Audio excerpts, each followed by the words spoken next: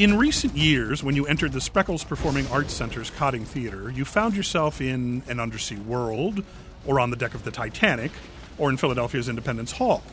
Currently, you'll find yourself in an African jungle as the Spreckels Theater Company presents Disney's musical Tarzan, running now through May 21st.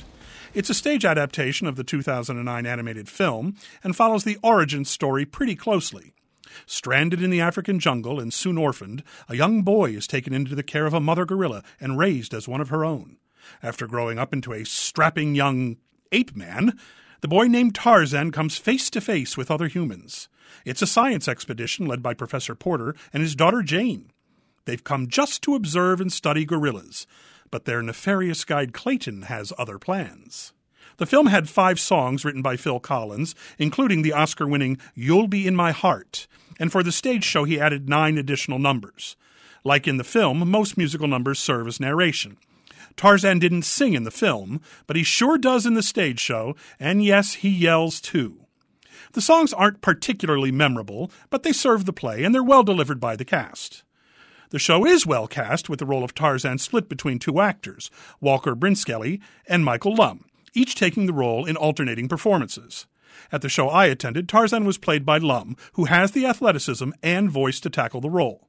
The always delightful Abby Lee makes for a fun Jane and plays well off of Lum and Kit Grimm as her father. Jeremy Barrick adds another villain to his Spreckels resume with his over-the-top take on the role of the evil guide Clayton.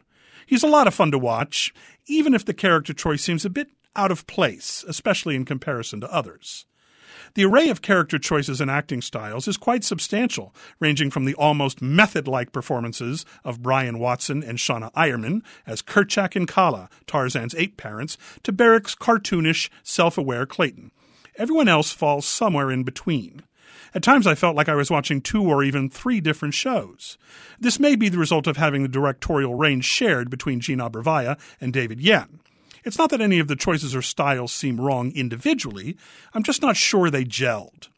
That being said, Watson and Eierman are quite good, both in their characters' physical beings and in their vocal delivery.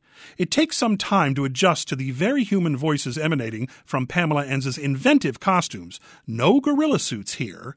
But once you suspend belief, you realize their performances are quite magnetic.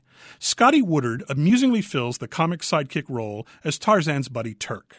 The show's best moments were when the elements of costume, lighting, choreography, and music came together, best exemplified by Act 1's almost hallucinogenic Waiting for This Moment number, when Lee's Jane sings of the joy of finally living a life she only dreamed about, while the local flora and fauna dance, float, and fly around her. The ensemble also opens Act 2 energetically with the self-explanatory Trashin' the Camp.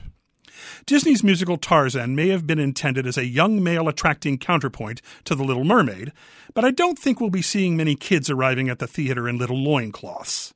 While definitely one of the lower-rung entries in the Disney theatrical canon, it's still a well-produced and entertaining family show with an imaginative set and the aforementioned costumes making it a visual feast for the eyes. Between a band of gorillas, a man-eating plant, a marauding leopard, a hiss-worthy rifle-toting villain, and a vine-swinging ape boy and man, there's plenty to keep the younger tykes' attention. Disney's musical Tarzan plays through May 21st at the Spreckels Performing Arts Center in Rohnert Park. For more information, go to SpreckelsOnline.com. From Second Row Center, I'm Harry Duke for KRCB.